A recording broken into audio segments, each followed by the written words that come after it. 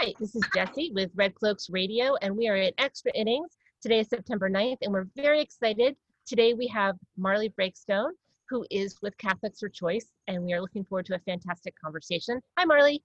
Hi, thanks so much for having me today. We're glad you're here, and joining me today as co-hosts are... Hi, my name is Kamala, and I'm from Red Cloaks. Hello, my name is Martha, and I'm from Boston Red Cloaks. How did Catholics for Choice get started, and in what ways are today's actions similar to those that first established the organization? Yeah, so Catholics for Choice was originally founded in the mid-1970s. So we've been working to lift up the voices of pro-choice Catholic people and defend true religious liberty for over 40 years now. So at Catholics for Choice, we strive to lift up the voices of the majority of Catholics who we know are pro-choice because of their faith, not in spite of it. Some really shocking statistics is that the United States is home to 70.5 million people, only 267 of whom are bishops. So the idea to say that the bishops could possibly speak for all Catholic people is just a little bit ridiculous, we think. And we're really here to lift up the voices of the individual people who make up the church and the Catholic communities around the country and the world. And to really remind people that the bishops do not speak for all Catholics on a lot of issues, but especially those related to sexual and reproductive health and rights. CFC has worked to advocate with pro-choice Catholics on all levels. So everything from small community level to local towns, states, and all the way up to the federal level. We do all that we can as a pretty small organization with a really big, powerful network to make as much of an impact at every level that we can, because whether you're at the top of an organization or just a normal person walking around, it's important to hear the message and really understand that the bishops don't speak for all Catholic people, and Catholic people are diverse, as are their views and opinions on a lot of these important issues. Okay, very good. So how can people get connected to Catholics for Choice? Awesome question. So my role at CFC, I'm the Domestic Program Associate, and I have the really awesome opportunity to get to work with our activist base. So that's the people around the country, the everyday Catholics, who we really work with to build community and help amplify their voices, both locally and very publicly.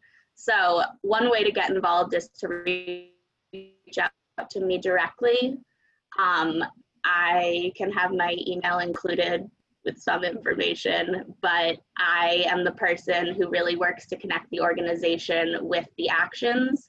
And I'd be very excited to help you set up to take any sort of action. So do you have to be Catholic to participate on the organization? Do you get help if you're not Catholic or if you come from another faith? Yeah, absolutely. So while it's important that we work with our base of pro-choice Catholic people and help them to take action and lift up their voices, it's just as important that we have recognition, solidarity, and allies with people outside of the Catholic faith as well.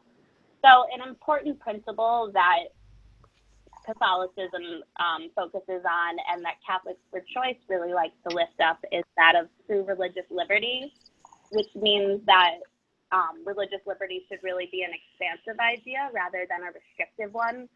So while Catholics are driven by their conscience, which is God's little whisper in your ear, sort of telling you what's right and wrong for you to do, and you're obligated to follow your conscience, we also recognize that everyone has to follow their own conscience and be set up with that which they need to be able to do that. So while you have to follow your own conscience, it's also very wrong to deny other people the right to follow theirs. So people of all faiths can play a role in really highlighting religious liberty and the importance of it, because not everyone is Catholic, and we know that not everyone's life or values are driven by a Catholic upbringing. So we really dream of a society where people are able to follow their faith, their values, and act on their pro-choice views that they've really developed because of their faith, not in spite of it. Oh, very good. So if you go to church, any way to know is there any pamphlet with information about Catholics for Choice, or how can you get a hold of you? I mean, there are thousands and thousands of churches in the United States, but how can people, especially young women, will be able to get a hold of you? Because one of the things is that abortion, taking a pill, and all those reproductive rights that a woman should have are not a thing that priests would talk during mass, or anybody would talk at church so openly. So how can we get more, or are you doing something for the churches to let them know that there is this group? As you referred to, the churches often side with the United States Conference of Catholic Bishops, which is the political arm of the bishops, in really pushing an agenda which is often conservative, and that's the messaging that people often hear in the church coming from the pulpit. So it's no secret that anti-abortion opponents in Massachusetts have circulated a lot of misinformation and created a lot of harm in Massachusetts by using our churches and our town meetings as a platform for spreading these really ghastly lies about a piece of legislation that's actually really important and helpful, and the brave moral leaders who work to support the Roe Act. So when our partners in Massachusetts asked us to help work with them to ensure that legislators know the inherent dignity of each person, by ensuring equitable access to reproductive health care services, including abortion services for all people in Massachusetts, that was kind of a no-brainer for us. But a lot of our work isn't directly set in the church itself. So we know that the hierarchy, which is made up of the bishops, have their own set of views, their own set of opinions, and they'd like to think that those are representative of all Catholics, but we know that that's just not the case. And we found that church reform itself is often way behind the times in terms of catching up with the Catholic people with their opinions. So Catholic people are actually fairly progressive. The majority of them are pro-choice. They vote in progressive ways, and we really vote our conscience on all important matters, as I was saying. So the churches, although they're important community places for Catholics, aren't necessarily where we're working to have our messaging, because there's such an influx of messaging from the other side that's so blatantly coming from the pulpit. So what we do at Catholics for Choice is we more focus on the Catholic people, the ones who make up the community, rather than the hierarchy itself, to really build the community and make sure that their voices are amplified. The answer to that is that there isn't really an easy answer to know whether your church is progressive or has a progressive community within it. A lot of that comes down to individual interactions or your individual relationship with whoever is preaching in front of you. But a good way to come into contact with Catholics for Choice is either to email me directly, to email the general CFC email that's on our website, or you can also connect to us on social media. Catholics for Choice has a huge presence on both Twitter and Facebook, and that's one of the avenues through which we both connect with activists and really strengthen those relationships to help make sure that people both in Massachusetts and beyond know that Catholic people are pro-choice and that the bishops don't speak for us. Since you mentioned the Roe Act, what is the take of Catholics for Choice towards the Roe Act, and why is it important to you? Catholics for Choice is entirely in support of the Roe Act, and we know that Massachusetts needs the Roe Act to help support and protect the health, rights, safety, and conscience of every person in the state, no matter their faith. So the fact of the matter is that Massachusetts is a state with a huge Catholic presence.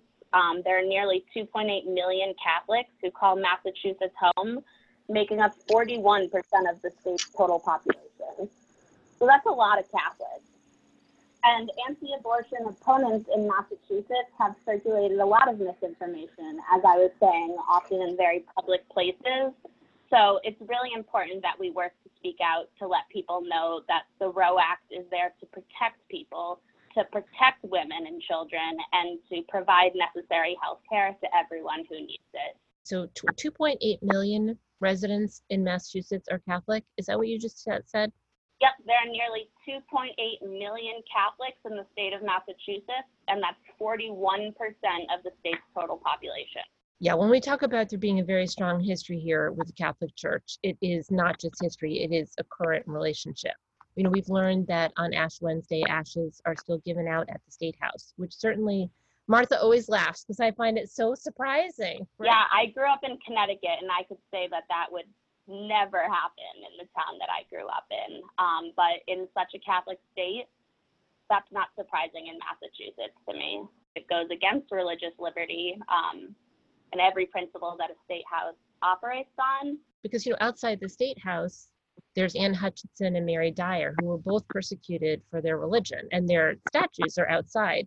The Catholic presence is omnipresent in Massachusetts. I can tell you that when I'm in the state, if I'm looking for it, I will always feel like I'm in a Catholic state. Maybe I was just going to comment that Massachusetts gave the United States its first Catholic president. So that's one of the things that makes Catholics so strong here in the state. It is possible. I mean, you would think maybe reaching the highest office in the land for the church might be something you want to continue to invest and support candidates who are also Catholic. It's possible. When you talk about the teaching of the church being this idea that you have to listen to your conscience, that is really interesting. We'll bring it back to the Roe Act. Kamala, you had the next question. This is Kamala. So I just have a question, and I just wanted to clarify, hoping the legislature will pass the Roe Act during this unusual session, hopefully before Thanksgiving. What do you see as the main challenges? Because sometimes I go to Unitarian Church, we see all the other religion too, not only Catholic, Jewish, Catholic, and Protestant. That's the reason I'm just curious. Could you just explain to me, please? Yeah, so I think that one of the biggest challenges in us right now that we're facing in terms of getting the Roe Act passed this year in the time frame that we wanted to is really timing. So we kind of have everything working against us in terms of session being unusual to begin with. It's the end of the year, so they're kind of focusing mostly on just big budget things. Most bills that they're taking up are directly related to COVID right now. Plus the virtual aspect of anything makes it even more difficult to just get a large amount of things done in the legislature. So a lot of the challenges are really just timing. I can tell you that something that's not a challenge is interest from legislators on speaking about these issues and speaking to Catholics and Catholics for Choice specifically about the Roe Act. So last year, my boss and I, Glenn, where we met with legislators and had lobby meetings and met with partners, we had a happy hour with legislators and activists, and we did a lot of research and handed out materials as well. And the one thing I took away from that trip is that we weren't able to meet with every legislator who wanted to meet with us.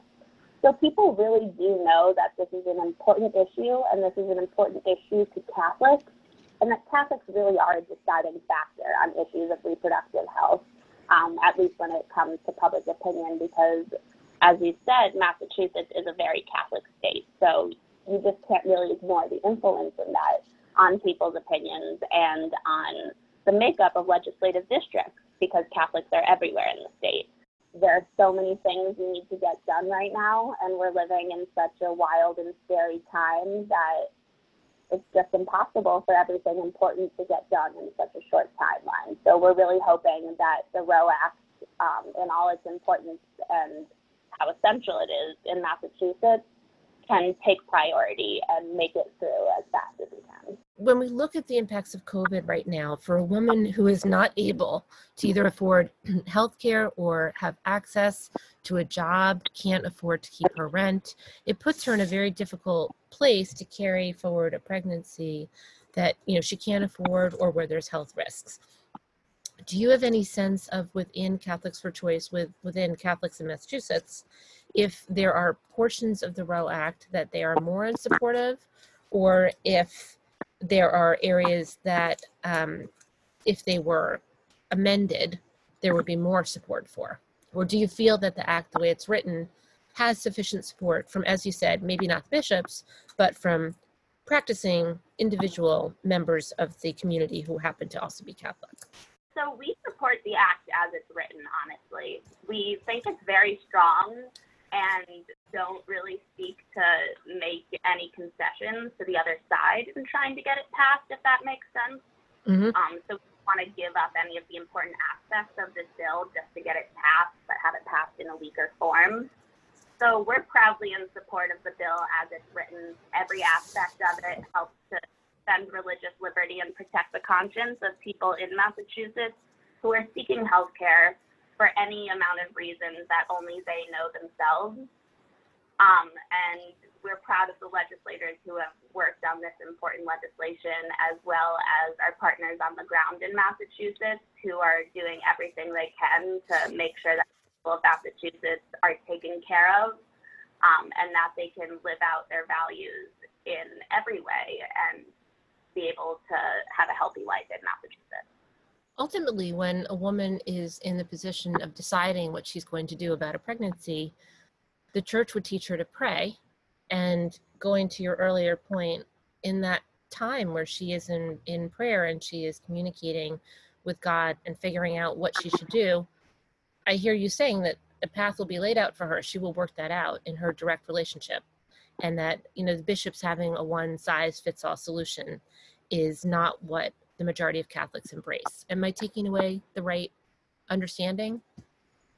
Yeah, absolutely. So Catholics, like everyone else, are first and foremost people. So we're humans that have our own values, our own experiences, and our own core of people that we trust and choose to consult in when we make these important decisions. For some people, that's through prayer. Some people talk to their clergy, their family, their friends, but the bishop's saying that there's one-size-fits-all solution to this difficult situation that women might find themselves in is just woefully out of touch. We know that individual Catholic people make their own private decisions for their own private reasons, and a lot of that has to do with their faith values. But we also know that we don't know anyone's private situations or decisions, so we need to support women when they make these difficult decisions rather than meet them with stigma or shame. And that stigma is really powerful, because if you choose to carry forward a pregnancy, it's visible, people tend to see that. If you choose to end a pregnancy and you're told by the church leaders that you will go to hell and that you are a bad person, it does keep people very silent. And the more people are silent, the fewer other people know who they could reach out to or look up to for having made a similar choice. Are there any next steps on reducing the stigma nationwide within Catholics for Choice's efforts to change how people perhaps recognize the up-to-date version of how Catholics see themselves? Yeah, so one project that we're working on at Catholics for Choice that really does a lot to help fight the stigma is one called Faithful Providers. So we're working with people from all over the world who work in the area of abortion provision, and that doesn't necessarily mean just doctors. It's everyone from the doctors to the nurses to the people at the front desk to the janitor who sweeps up the clinic at the end of the night. Because these people who come to this work do so with their faith values close to them, and they do so because of their faith, not in spite of it. So we really just seek to remind people that they can hold their faith close when they're doing this work, and really bust stigma by having people come out and proudly say, I am a person of faith, I do this work, and I'm proud of it, and the two aren't in conflict. So while the bishops and leaders of churches are not afraid to take up that shame and stigma messaging that they love to do, they do that very publicly. They use it as a tactic often, and we're in the opposite boat, where we like to support people, nurture our community, and make sure that everyone knows that Catholics can be pro-choice and can live out those values or things. We really appreciate your taking time to meet with us today. It is a fascinating topic, very important to understand, not just in Massachusetts, but also in terms of looking at what is happening with reproductive and sexual health across the country. Thanks for spending time with us today, Marley. Thank you so much. Thank you, Marley. Have a great day. Thank you, Marley. Have a great day.